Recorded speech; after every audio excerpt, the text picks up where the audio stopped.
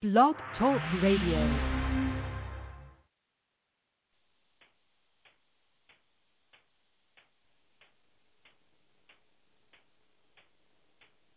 Welcome to Focus on Albany. I'm Cynthia Pooler. My guest today is Jennifer Lemak. And Jennifer has wrote a book about the history of Rapp Road in Albany. And since I've been covering Rapp Road because of the proposed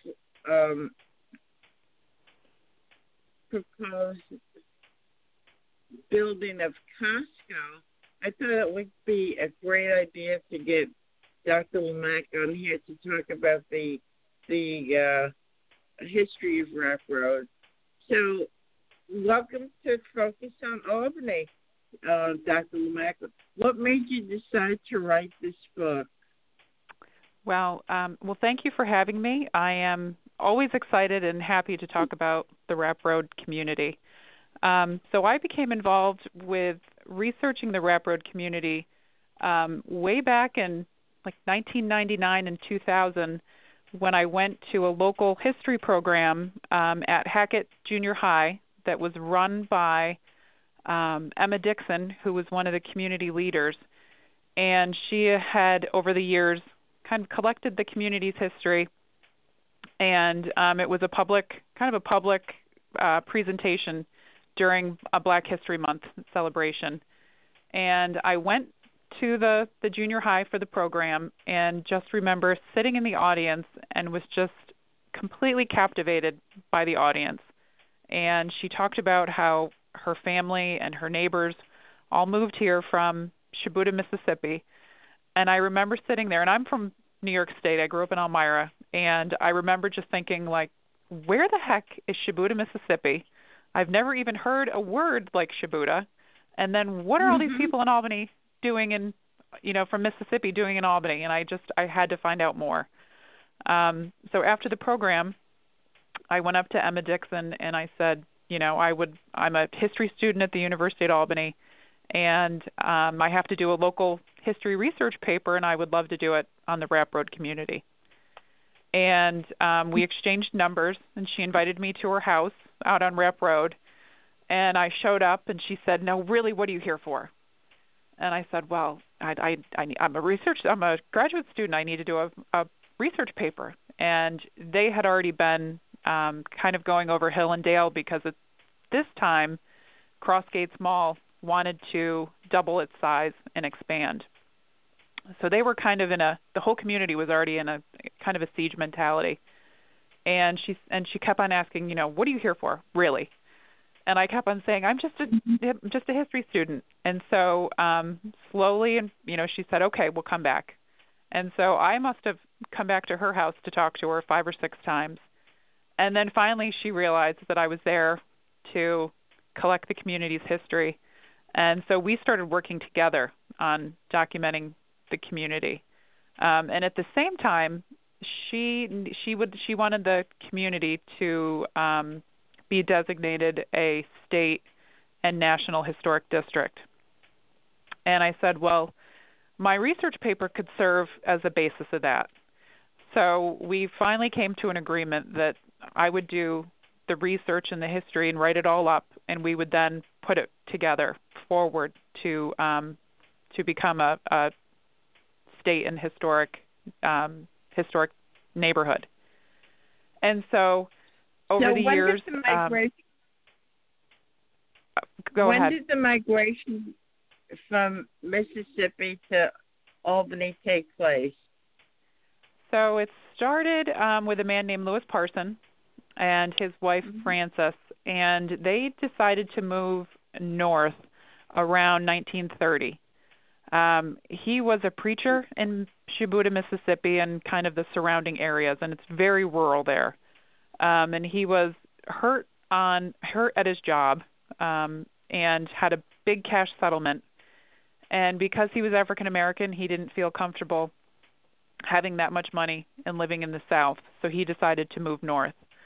And he stopped at a couple different places in Ohio and in Buffalo, and then kept coming east and he decided to stop, and he stayed in Albany because in the South End, where many of the African-American migrants lived at that time, there was a group of women running a prayer circle, and he felt kind of a kindred spirit with these women and decided to stay and established a church in the South End.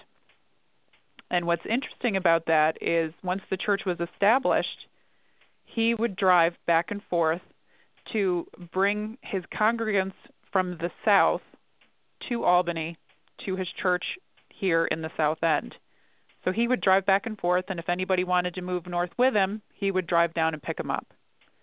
Wow. So he populated his new church in Albany with the same members that he had in the South. And then once that started, other folks heard that Albany was a decent place to live, and some people wouldn't wait for Lewis Parsons to come. They would just come here on Greyhound bus or come another way. And slowly over time, his church was populated and it expanded. And today it is the Wilborn Temple, which is located on 121 J Street in downtown Albany. So go ahead.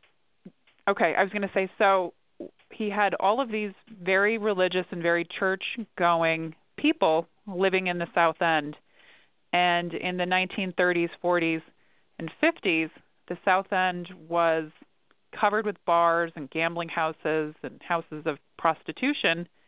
And these church-going people all of them did not like living in that area. So he was able to use money. He and a fellow church, a deacon in the church, William Tolliver, were able to purchase a plot of land, 14-acre plot of land out in the middle of the pine bush, and they sold pieces and parcels of the land to church members only. And church members bought the land. They went out and built their own houses. They had gardens. And slowly, this community of African-American migrants that were living in the South End slowly moved out to what became the Rapp Road community. And only church members were offered.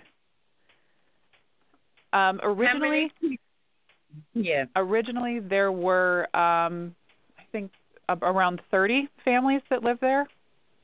Mm-hmm. And when the community was designated a historic property, which was in I think 2003, there were still 23, and now it's down to 12 families, I believe.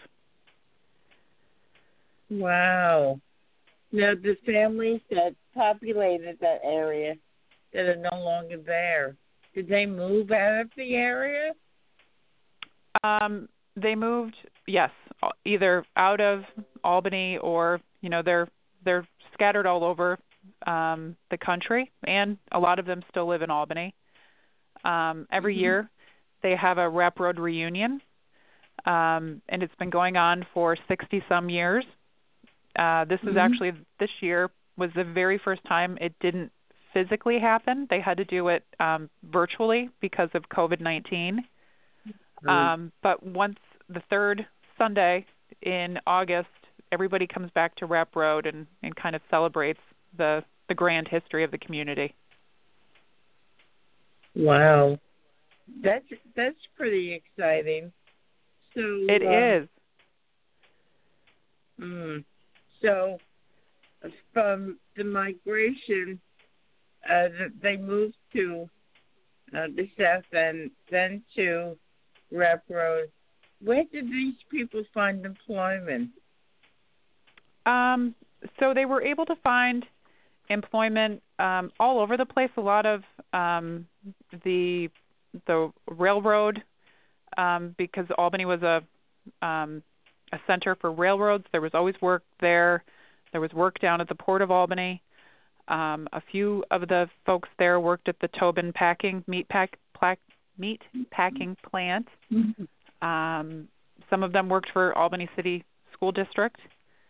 In fact, the very first female bus driver in the city of Albany was one of the Rapp Road members, and that's because the city wouldn't send the bus out as far as Rapp Road, so the community needed a bus driver, so the church bought the community a bus, and one of the members was one of the women who wasn't working during the day, so she volunteered to drive the kids to and from school in the bus.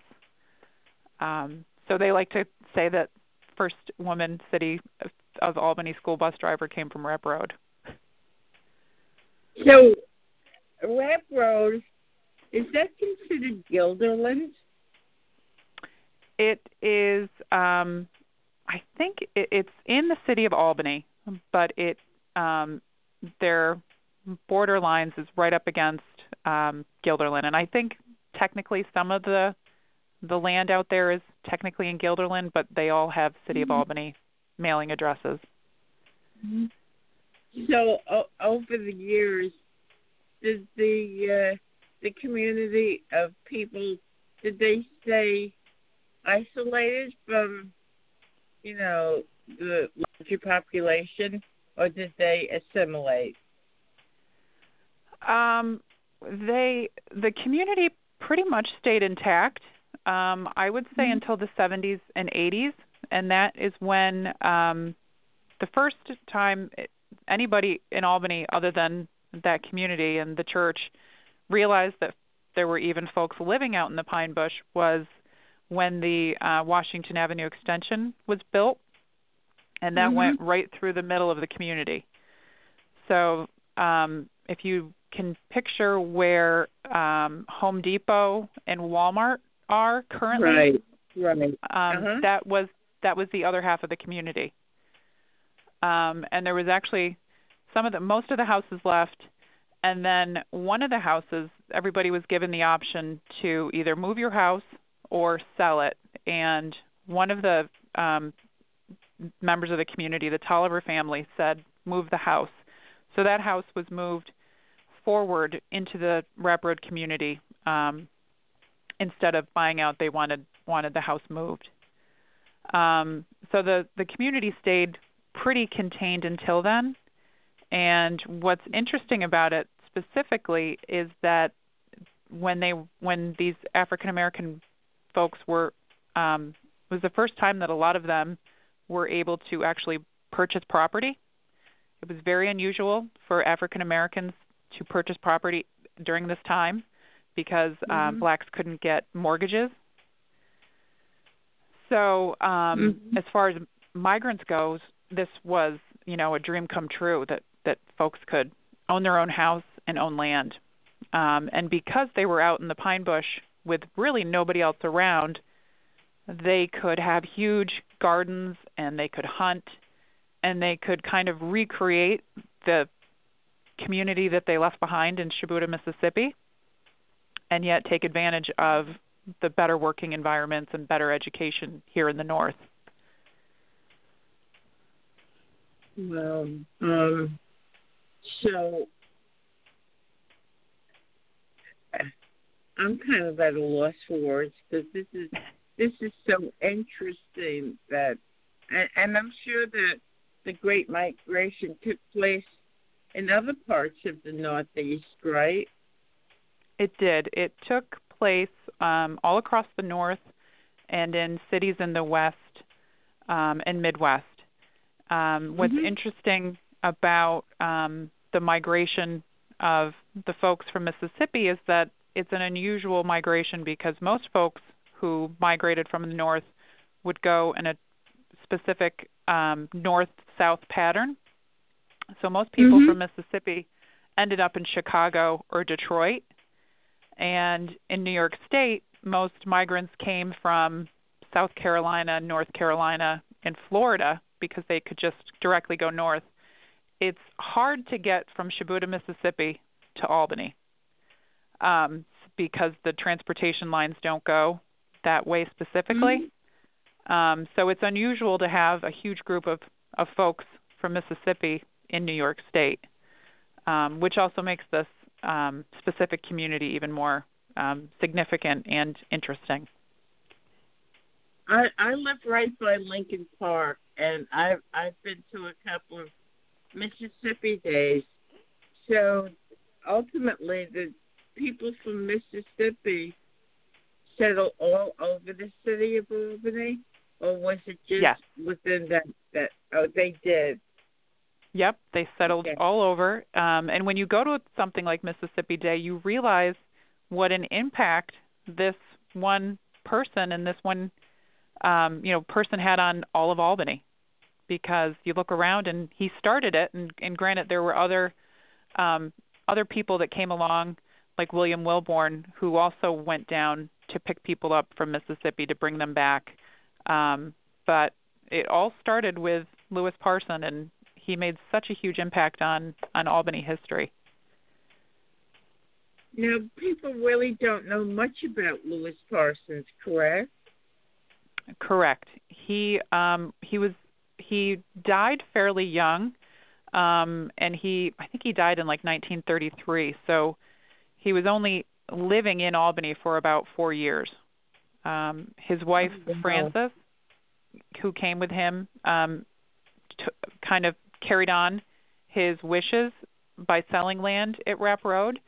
And when you go to look at some of the old, the initial land deeds, her name is on some of them, and his name is on some of them. So she carried on his work after he passed away. So what's the importance of the migration from your perspective? The importance of the Great Migration is that and nationally, it made a huge shift in where African American people lived in this country. Prior to the Great Migration, and I think overall 5 million people ultimately ended up moving to the north. So it was a huge population shift from the southern United States to an urban and industrial north. Mm-hmm. And this was after the Civil War, correct? Yeah, this started in the early 20th century, right around 1910, 1912, and it went all the way through the 1960s. So did you ever uncover anything about the effects of the climate on people? I mean, the South is a little bit warmer than it is up here. Did people who migrated here have difficulty acclimating themselves to the cold? Yes, that's a great question that I don't think a lot of people consider. So I did 2 research trips to Shibuya and to Mississippi in general, and I went with Rapp Road folks down there, and we interviewed folks that either moved to Albany and then moved back, or didn't want to move to Albany at all but still had family members there. And I spoke to 2 people there that specifically said they moved to Albany and they sat in their apartment all winter and hated it, and then decided to move back once spring came because they could not stand the cold weather. Wow. So that definitely makes a difference. So what culinary delights did the people of Mississippi bring up to Albany? So at the Rapp Road reunion every year, they roast an entire pig, which I believe that they also roasted down in Mississippi, and they even built a specific smokehouse for it, which is still there, and they still use it during the reunions. Also, because a lot of them were farmers and lived off the land, most of the women of the first and second, and probably even now still, but they all grew their own vegetables and fruit, and then they would can just about everything. And I remember hearing a lot of stories about canning days out on Rapp Road and how all the women would get together and can and put up vegetables and fruits for the winter. Now, Rapp Road has a specific historic designation, right? What's it called? The Rapp Road Historic District, and it was it was designated in 2003 as a New York State Historic District, and then a year later as a National Historic District. What were the steps to get to that point? How does one become a historic district? So what we did was because at this point in time it was a kind of an unusual proposal for the state of New York. Usually up until this point they were looking for the pretty houses.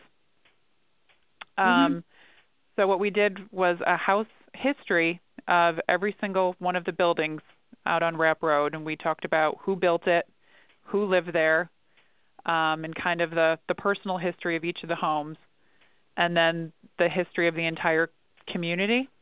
And one of the big significant factors of the community was, for New York State and for the national level, was that the community was still there, and that was the big deal. Because a lot of times African American communities did not have such good luck in staying as long as they did. Folks would move out, or the buildings would get knocked down and used for, the land used for other purposes. So that was the major significance, in addition to its social history, was the fact that the community was still there. And because the Rapp Road residents, most of them, the first generation, built their own homes, they all had a specific look, and it looked different. They brought their building techniques that they learned in Mississippi, and they applied them here. So it looked unlike anything else in Albany, New York, or even in New York State. So that was also significant. So did people from Mississippi settle in other places in the Northeast, or just specifically Albany? People from Mississippi, a lot of them moved to Chicago and Detroit.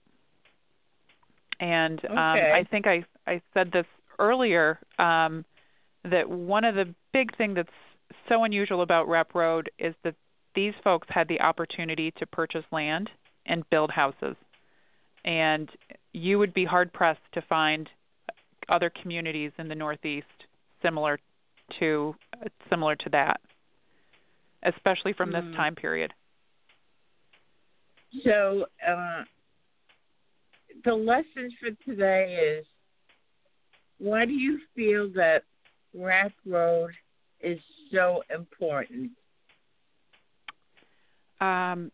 Because they're still there, and they have such a rich history that is unusual, and the vision of Lewis Parson, he wanted to he wanted to find a place where his congregants from Mississippi could feel comfortable, and it's remarkable that he had the opportunities to make that happen. And the Rapp Road community is a great example and result of that.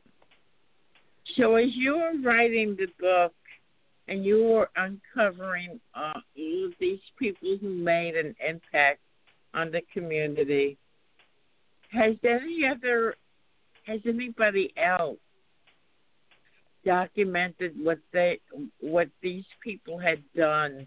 You talk about Lewis Parsons and stuff. So are you the only person that has documented, the migration through Rapp Road, or have there been other people who have taken aspects of that era and made it public? Well, I should say that I was not the only one to research the community. The research in the community was happening before I showed up. Emma Dixon had been kind of interviewing her neighbors and family members for decades beforehand. And when I showed up, I just showed up at the right time, and we started working together. And what's really great about the community now is that there are so many of them interested in preserving their own history and recording it. that I just kind of serve as a consultant, and because they are running with their own history, they do a great job. They've established a Rapp Road Historical Association, and so they are all very interested in keeping this momentum going, and I'm just there to help. So you've enjoyed working on this project? Absolutely. I met so many wonderful people. I ended up sending my 3 kids to daycare out on Rapp Road because I've made lifelong friends with the folks that live there. So you've I'm sure attended some of the barbecues, right? Yes, and everybody was very welcoming. They still are, and I mentioned earlier that I traveled to Mississippi with two of the women in the community, and we had a great time. That's terrific. So is your book still for sale? Yes, it is still for sale. It's available through SUNY Press, and I think it might be at a couple of the local book stores. And then the Rapp Road Historical Association also sells it, and the proceeds for that goes to help the historic district. So the historic district, you're hoping will remain intact for as far as you can see, right? Yes, that's my hope. Okay, great. So you have been listening to Dr. Jennifer Lemak. Are you working on anything else, or are you still concentrating on Rapp Road? Currently, I've been working on New York State suffrage history because we've been going through some of the New York State suffrage anniversary and the national anniversary. So one of the good things about my job is that I get to do a lot of different history. But the Rapp Road community is always near and dear to my heart.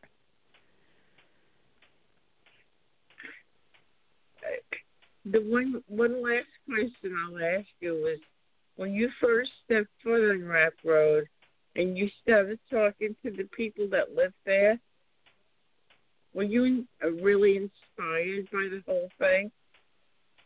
Absolutely. It's such a great story, and the folks that are there to tell the story from their perspective, it's great. It'll be a movie someday. Oh, I hope so. Have you contacted any filmmakers in Albany to do something? No, but that's a great idea. What about Bowen at Youth FX? He might be interested. Yeah, we should get them. We should get them interested in that. Okay, so you've been listening to Dr. Jennifer Lemak. I hope I'm pronouncing your name right. And yes. I'm Cynthia Puller. This is Focus on Albany. If you like this show, like us on Facebook and follow us on Twitter. Jennifer, it's been a pleasure, and thank you, everybody, for listening. Have a great day. Great. Thank you. Bye-bye.